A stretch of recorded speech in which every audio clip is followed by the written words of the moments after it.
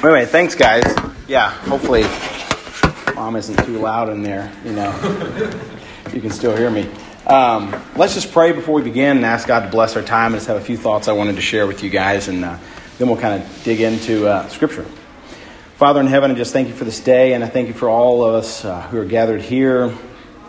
I pray that you would just help us to focus on you this weekend, but also just focus on what you would have for us to learn amongst our fellow believers and the fellowship that we have and the relationships that we create and maybe rekindle here. So just thank you for the time that we have here together. Bless the words of my mouth and the thoughts that we think and the words that are spoken here, Lord, as we dig into your word. I pray in Jesus' name. Amen.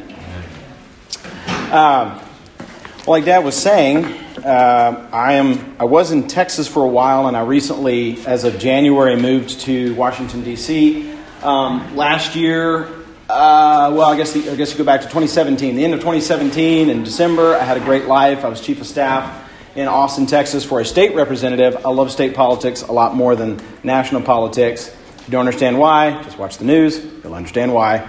State politics are a lot more fun, and to me, I thought. And then there was this guy who I knew but wasn't really close with who was going to run for Congress, and he needed a campaign manager, and he harassed me until I agreed to do it.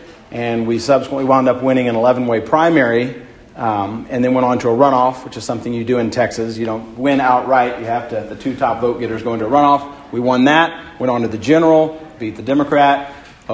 Sorry, this was a nonpartisan recording. Anyway, beat the person we were running against in the general election, and then January of this year, we moved to D.C., and I took on the role of being his deputy chief of staff. It's a glorified term that really means a lot of things, and I'll dig into that a little bit and what we're going to talk about. But I do enjoy it. I enjoy working with him. D.C. is an interesting place. People say, "How do you like it?" I say it's a great place to visit. I'd hate to live there. But now I do. So it's different when you live there. It's fun to visit.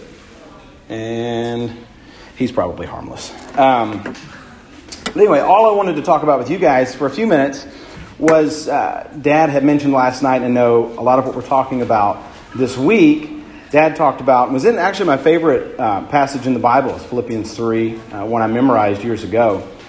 Pursuing the prize, which is Christ. And I wanted to talk to you a little bit about that today, but more on the lines of what does it mean to do it in everyday walk in your life.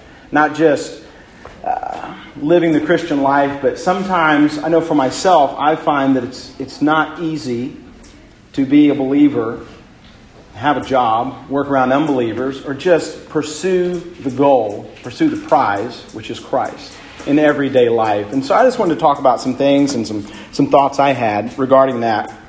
And we'll be in Ephesians 5. I'll skip around a little bit, but I'm going to go into Ephesians 5. Something I've found, not just in politics, this is a general rule in life. People in general love a good story. They like a story of success, of winning, makes them feel good. Putting myself into this, we love to feel good. We love to watch the hero ride in, succeed, win the day. We like to watch him ride off into the sunset victorious. Maybe he gets the girl by sweeping her off her feet. Or we like to watch a movie where the battle comes to a crescendo and our favorite characters just, they raise victorious glasses and they celebrate. Those are good things. We love those things.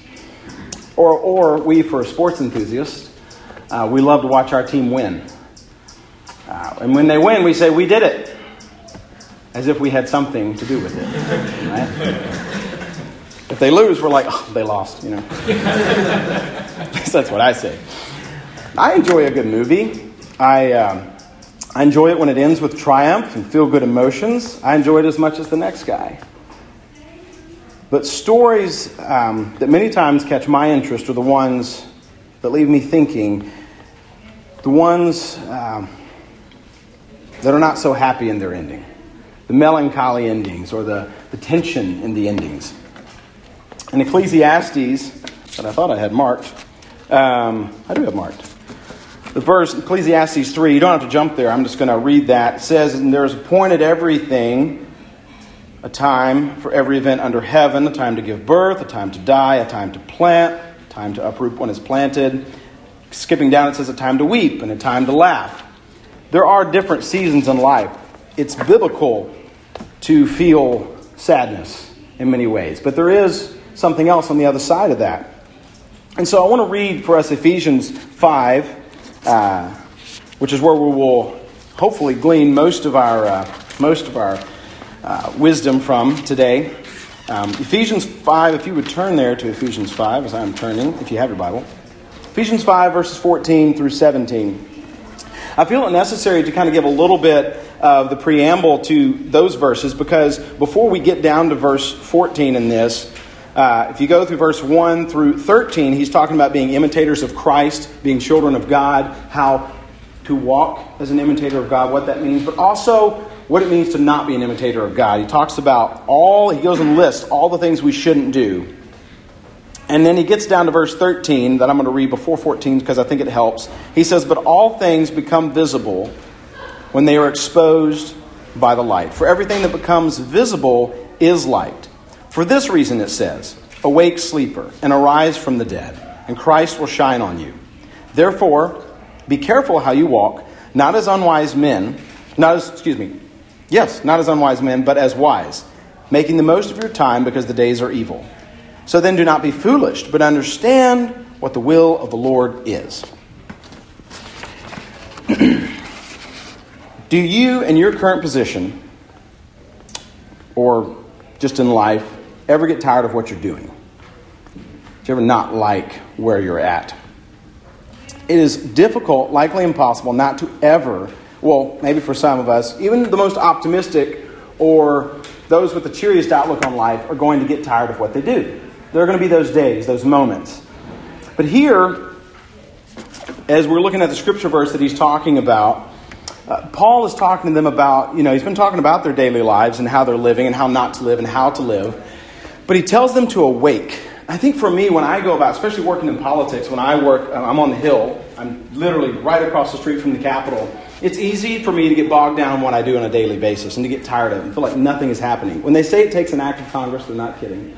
It takes forever to get anything done. And that's why they call it an act of Congress, because it takes forever. And sometimes when I'm working up there, I feel like nothing is going to happen. And it's easy to get lulled into the day-to-day of what I do and to get bored.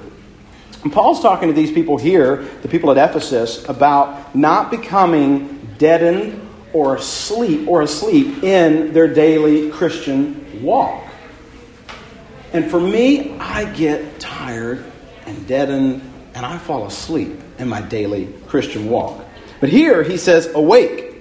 And there's an urgency, an awakening of the Christian. He says, awake. He's talking to them almost as if he's telling them, guys, awake. Because you probably are asleep or you could be asleep. Don't do these things. Awake, sleeper, and arise from the dead, and Christ will shine on you. There's an urgency to Paul's words here. Dead, a very descriptive word. And if you were asleep, that's a very descriptive word.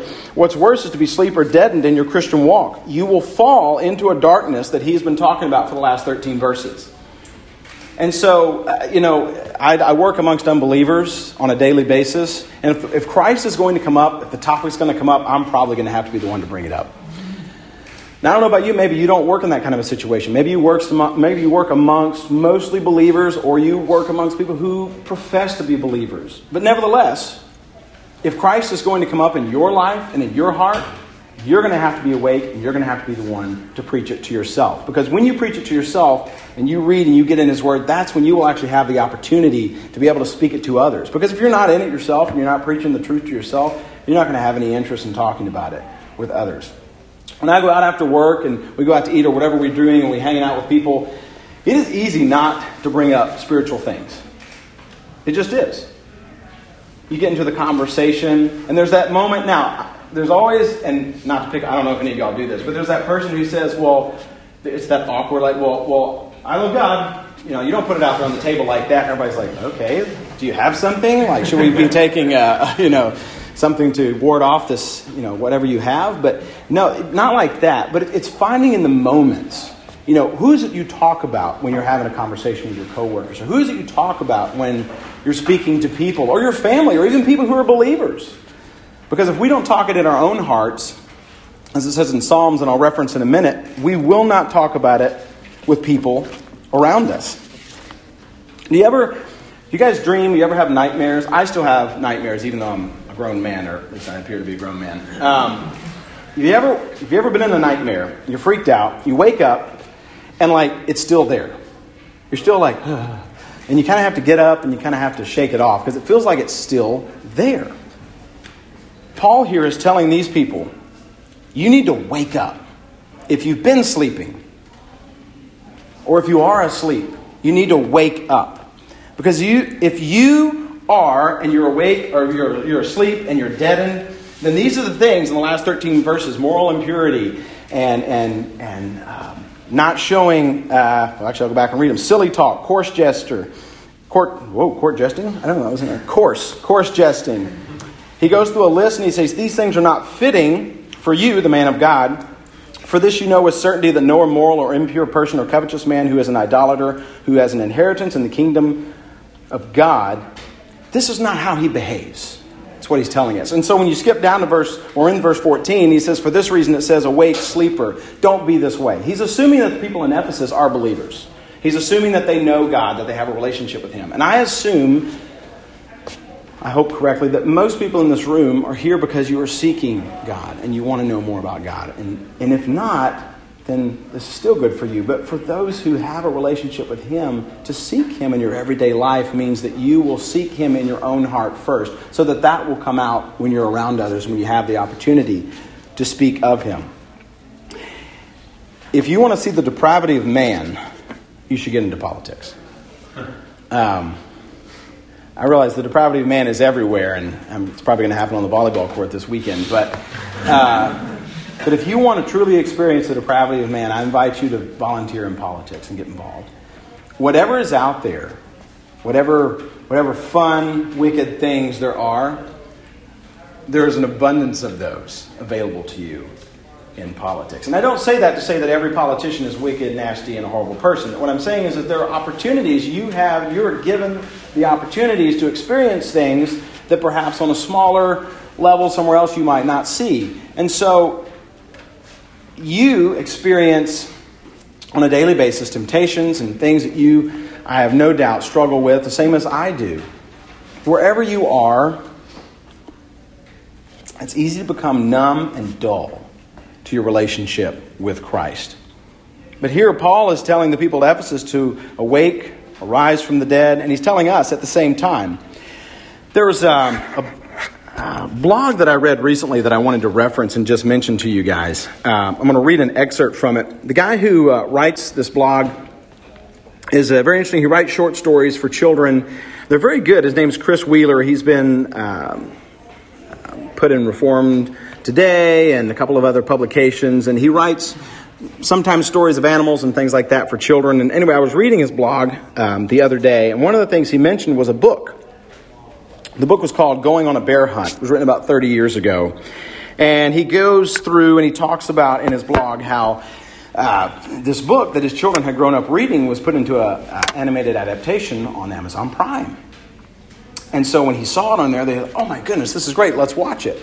Well, they changed the ending of the adaptation a little bit, and they experience it a little bit differently than they do in the original book. And it's a little bit sadder. In fact, so much so, you may have guessed from the title, Going on a Bear Hunt, that these people are looking for a bear in this book. And towards the end of the adaptation, his little daughter is watching this show. And just briefly, the part of the book that he is talking about that's put into the animated adaptation is this little girl gets split from the main group and she gets lost. And she'd recently lost her grandfather. He had passed away. And she finds this bear. And this bear is all by himself and he's sad. And she goes over and gives him her scarf and her hat. And she's trying to comfort him. And the bear responds in kind. And they seem to develop some sort of a friendship. Well, then her friends and family arrive and they see her with the bear and they freak out and they grab her and they drag her away. And the bear leaves and he's very sad. And that's the story. And he said his daughter burst into tears. I mean, she was just devastated.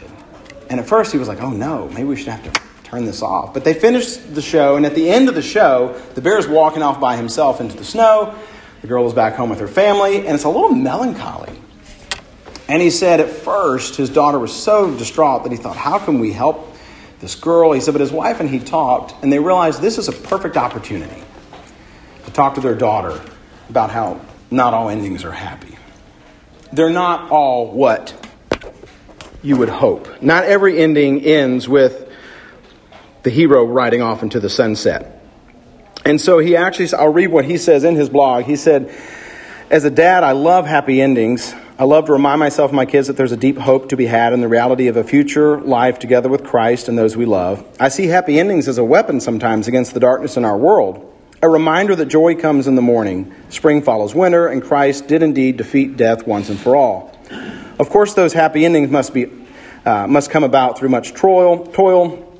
We cannot have the resolution of Act 3 without the tension and crisis of Act 2. We cannot have Easter Sunday without Good Friday. Now, and I found that actually very comforting, because in life, no matter where you are, I don't know what you're doing right now. Well, some of you I do, but I don't know what all of you are doing. I don't know what your station is in life. I don't know what your future looks like or what your goals are. But if you look at this story and the way he writes about this story, I was reminded that so often it's easy to hope for the best ending, to hope that every story we have, or maybe daydream about the best ending that's going to happen for you. I remember when I was younger, I used to think one day I'm going to run for high office and I'm going to be this and that. And then as years went by and things didn't go quite according to plan, I stopped and I began to think differently. God, through trials and issues that came up in my life, taught me that many times, things don't go exactly how you planned. But they do go according to how God planned. Even if it goes horribly wrong according to today's standards. Now, with any story that we watch today on a movie or any book that we read, including this one that he references here in his blog, we know the ending of our story. We know the final chapter. We know the final act and how everything is going to go. We have a sure and certain hope. But how do we live that out? How do we live out that hope in our daily lives? How do we live out the certainty of what we know is to come? Because frankly, I don't find it very easy. I don't find it very fun most of the time. As I said before, if I work with mostly unbelievers, and if Christ is going to be spoken about, I'm going to have to be the one to bring him up. Maybe you work alone, or maybe you work with those who profess Christ. But in Psalm 15:2, as I referenced earlier, it says, and I will flip over there, Psalm 15:2, so that I don't misquote it. It's actually one of my favorite short psalms that was written, because it's so encouraging, but it's also very convicting. It says, he who walks with integrity and works righteousness, and speaks the truth in his heart. Speaks the truth in his heart. This psalm that David is talking about who may abide with God, who may actually dwell in his tabernacle. If you're going to be a man of God in everyday life, if you're going to have a relationship with those around you and be effective for Christ, you're going to have to be who the psalmist is talking about right here in Psalm 15. He says, O Lord, who may abide in your tent or who may dwell in your holy hill? Some say tabernacle. He who walks with integrity and works righteousness and speaks the truth in his heart. Do you speak the truth in your heart? Do each of you speak the truth in your heart on a daily basis? Are you spending time alone with the Lord? Are you seeking out followers of Christ?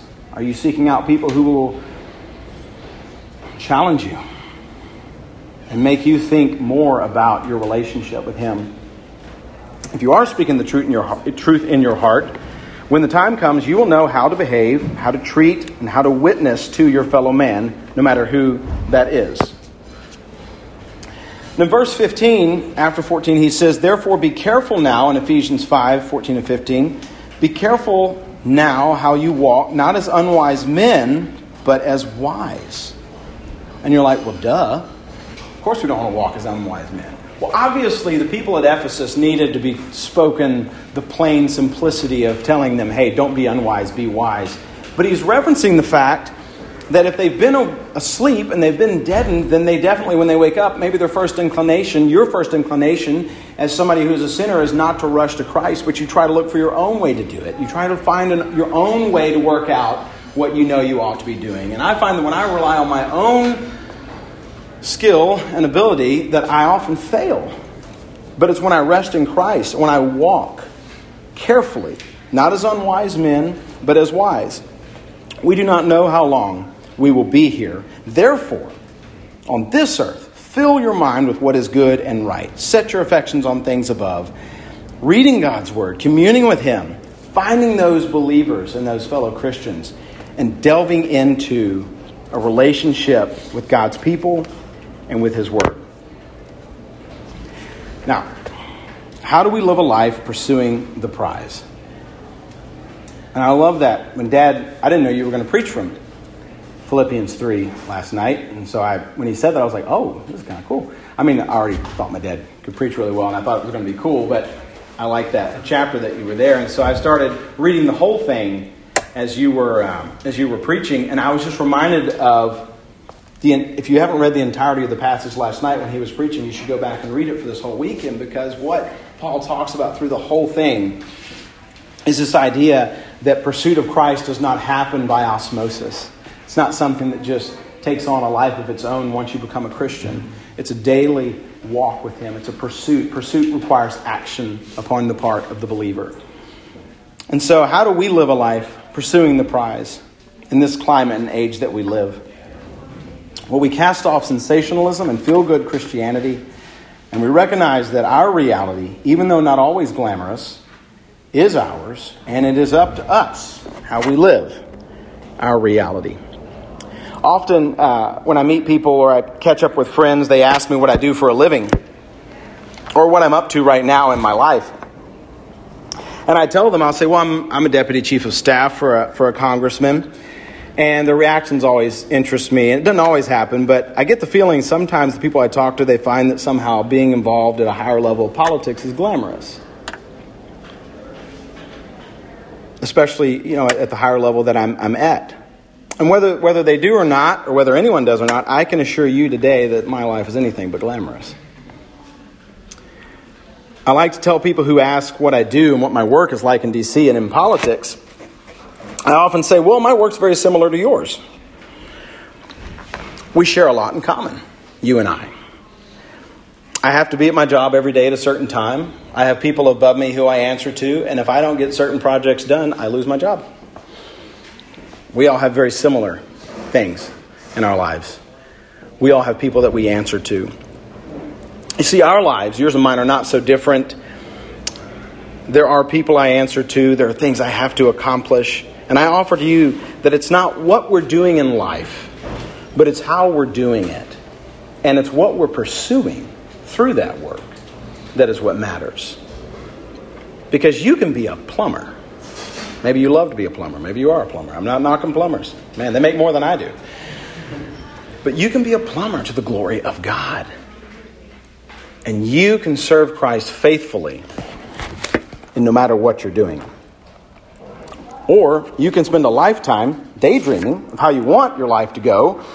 Or you can set goals and pursue a life that you know God has called you to, and set the goals to accomplish the passions you want to pursue that you believe He has given you. The passions that you believe have come from Him. How do we stay on track? How do we know that God is leading us? My boss, who I work for now, the congressman, he often says we'll be in the middle of some project or some big thing, some vote he has to take, and he'll say, I often just wish God would write something on a note and just leave it in my mailbox. He said, wouldn't it be nice if God worked that way? And then he chuckles. He said, I know. It doesn't work that way. But I know what he means. Often in life, you think, man, it'd just be easier if God just told me what to do. The truth is, He has. He has told us. He has shown us. He has given us a roadmap. As Daniel was talking about last night, if you want to know if you're pursuing a passionate relationship with Him and you are living out and living in the Spirit, look at Galatians. Read the things there. Are you living out the fruits of the Spirit? Are you being gracious to people? Are you being loving, long-suffering? Are you being the things that God has called us to be in His Word? It's really not that hard, but it's so difficult at the same time.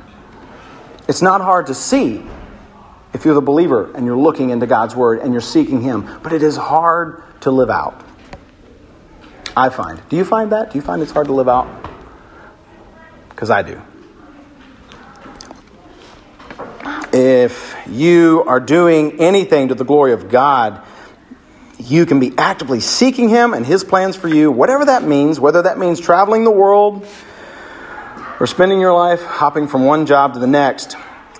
Having a nomadic life does not mean you have to be a nomadic Christian. You can move physically, but be grounded and set in your relationship with Him. And I fight on a daily basis. To be joyful in my relationship with Him. Because things usually don't go the way I want them to go. And that's probably mostly my fault. But my expectations are too far gone, perhaps. But often, and we all have expectations. Every year when we go to Ecuador and I go with the team, I usually tell the young people, I don't know if I told everybody this year, but I usually tell them, hey guys, put aside your expectations for this trip. Whatever you thought, put it aside. Because when you go on this trip, everything that you thought very likely won't happen. Especially if you've never been on a mission trip before. This is going to be a whole new experience. Or it's even worse, if you've been on another mission trip and you go on a new one, you expect it to be the same. And it won't be. Nothing is going to be the way that you make it in your mind. And that is true of your daily walk. It is your responsibility to pursue Christ passionately. I want to go back to Ephesians 5. It says, for this reason it says, awake, sleeper, and arise from the dead, and Christ will shine on you. Therefore, be careful how you walk, not as unwise men, but as wise, making the most of your time, because the days are evil. Boy, ain't that the truth. So then, do not be foolish, verse 17, but understand what the will of the Lord is. Dad once told me the story of a professor, and he can correct this later, but the general story was that when the Southern Baptist Convention, I believe it was the Conservatives took over the Southern Baptist Convention one year, he lost his position. Is that correct? It was a professor who served at one of the seminaries. In fact, it may have been the seminary. One of the denominational leaders. One of the denominational leaders. And he was interviewed or talked to by a Christian publication, I believe. And they said, how do you feel about your demotion? Or how do you feel about, your backwards fall from this? And he said, there is no up or down in the will of God. There's only forward. And ever since Dad told that to me, I wrote it down. I keep it in my Bible. Because a lot of times for me in life, I feel like it's up and down. I've been fired from a job. I was fired from a job I really liked. I thought I was good at it. I thought I was doing a great job at it. And at the time, I thought I'd been demoted. I felt I'd been demoted. I didn't feel like I could tell people that I had been fired. But there is no up or down for the Christian. There can only be forward in the will of God, in the pursuit of godliness. We think of things in earthly terms, and we think of things here in the temporal. And so it's easy to think, man, my life is ruined when something goes wrong. I think that when something goes wrong on social media from my boss. I'm like, oh, that's it. We're not going to win re-election. It's over. But if you live life with the pursuit of the end goal, the prize, which is Christ, which we will not attain to tomorrow, by the way, probably won't attain to the next day. It is a lifelong pursuit and a passion that you must develop. And if you don't have it, then get in the Word, seek it, and ask God to give you a passion for the pursuit of who He is and who His Son is in your life. Because if you ask Him for it and you are a believer, He will give it. We go through times. I go through times. Sometimes I feel like I go through times on a daily basis where I just don't feel like a Christian or feel like I'm doing what God wants me to do. Do you ever feel that way? I felt that way 20 minutes ago. I'm probably going to feel that way later. It is something that we struggle with because we rely on our own strength and our own humanity to accomplish what God says we cannot do on our own. And we have Christ living in us, therefore we can live in Him and pursue Him. But then we don't. And we feel as though we're failures. Well, you are. And I am, apart from Christ. And so here Paul says, therefore be careful how you walk, not as unwise men, but as wise, in verse 15, making the most of your time because the days are evil. Our time is limited. Make the most of what God has given you. Whether you are going to be in that job for this next week or for the next 30 years, and whether you are going to be single for one day or the next 30 years, who knows? You have to live your life as though Christ is all that matters, because everything else falls under that. And I preach this more to myself, I speak this more to myself, than I do to any of you because I know my own shortcomings. I'm the weakest man I know. Have any of you ever seen the movie The Man Who Knew Too Much? The one with Jimmy Stewart? Well, you should.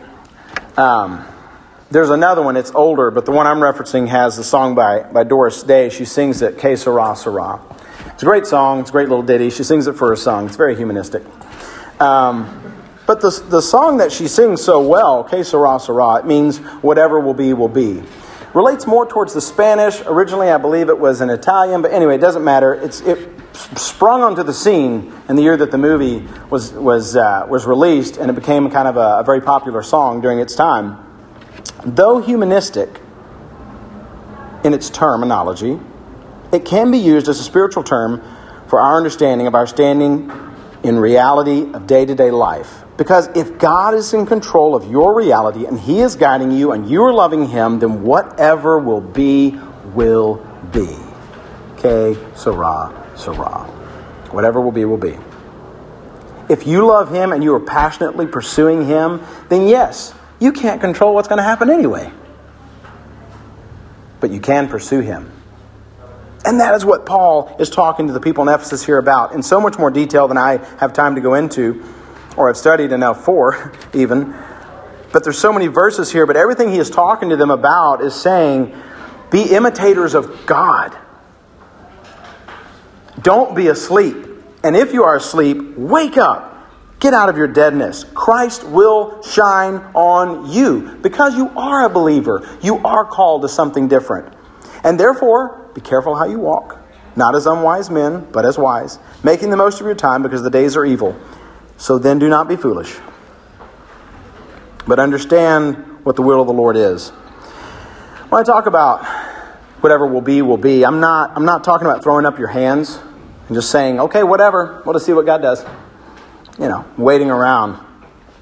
We've been singing about who God is this week. In fact, we sang a song earlier. The first one we sang, I love that song. And in it, it just talks about, on the first part, how we cannot, but we do because God can. And because of grace. And it's all for grace. And I think on those words, and I love the songs we sing this week, but that one in particular. And I think about the fact that you may not like the way your life is going, or you may not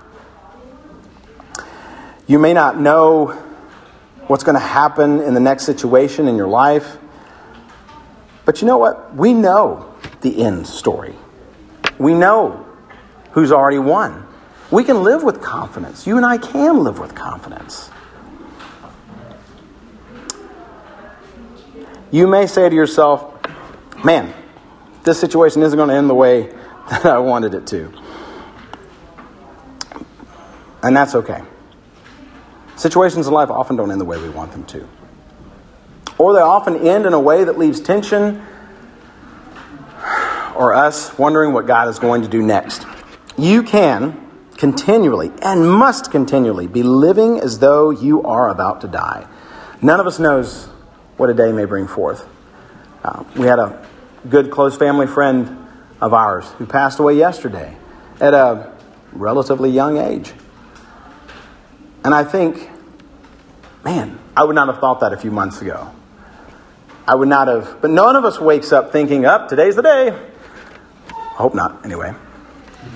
But we should live that way.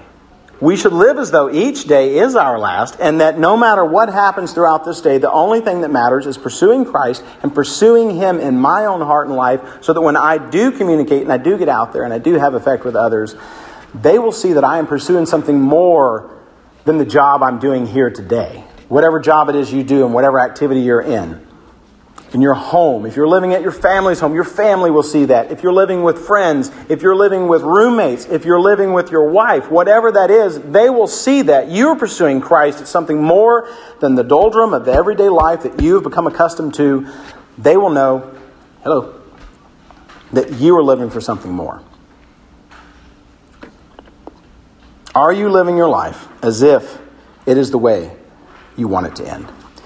Or are you despairing that you are not accomplishing who you could be in Christ? Or have you just given up? I've done that. I've given up more than once. Christ in His love and grace has brought me back. Like the bear and the little girl in the story, we have to live with endings that cause tension or sadness in our lives. But just like there would be no Sunday resurrection, or Resurrection Sunday morning, Christ would not have come out of the tomb had there not been a Good Friday. And you and I, we cannot have resolution without crisis. I was writing a speech earlier this week, and something my dad and I talked about in there, and I put into it, but it applies to the Christian life even though we were talking about education. It said, he said that freedom does not come by osmosis, but by active defense and passionate pursuit. So too does a life with Christ not come by osmosis, but it comes with passionate pursuit and active defense against those things that would tear us down, against the sleep, and against the deadening of our senses towards Christ. The same could be said for us. And so I want to encourage you guys, challenge you guys even, to seek out Christ, to seek out believers around you. This week is always fun, I think, but it's easy to come here and to hear people speak and to sing songs and to feel emotions welling up in you. But when you get back home in your day-to-day lives, it's not that easy. And that's one of the reasons I missed last year, was because I didn't get a little mountaintop where I got to go speak to other believers and other young people and people who I can talk with about things of our day or play volleyball with. I haven't played volleyball in 2 years. I was telling Jonathan this last night. I was like, this could be bad. But if you're going to have a relationship with Christ, it has to be something you pursue. And so I encourage each one of you to take the time yourselves to pursue that. And if you're struggling, go to the Word. But also go to the church. Find a church and be involved with believers. Find people who you know are like-minded. But most importantly of all, if you are pursuing the goal, pursuing Christ, He will show Himself to you in your heart and in your life, and you will be drawn to Him. Be a passionate pursuer. Be careful how you walk, not as unwise men, but as wise. And make the most of your time, because these days are evil. I was talking with our brother Matt earlier before his session, talking about how evil the days are where we're at. And I was just reminded of, man, we live in a day where we have cast off sexual restraint. We have cast off so many social norms even, and the moral restraint that we once had in this country, even 30 years ago, it's gone. And believers, or I should say churchgoers today, are not responding to the activities that we see in almost any way other than to wait to see what the next one is that pops up on Twitter tomorrow. In this 24-hour mad dash news cycle that we live in. You and I, we can be that remnant of people who seek Christ, who pursue Him and follow Him. Put everything else aside. Live your life passionately for Him. Pursue the goal. The prize is Christ. And eternity will be so much sweeter. It'll be sweet enough, but it'll be so much sweeter to have gone through our lives, pursuing Him, knowing He is the end goal. And not being a nomadic Christian where we just wander around all the time and hope that we can somehow have a relationship with Him. That's not Christianity. And if that's what you're doing, you have to ask yourself, who am I in my relationship with Him? Do I have a relationship with Him? But seek Him out. Passionately pursue Him. And you will not be disappointed. You may be disappointed at the end of the day, this day, but you will not be disappointed when you know that you have Christ who is living in you. Because I go back to, I get disappointed all the time. I get disappointed when Michelle picks another place to eat. I never should have asked her where she wanted to go. Disappointment. Life's full of it. The only thing that's not disappointing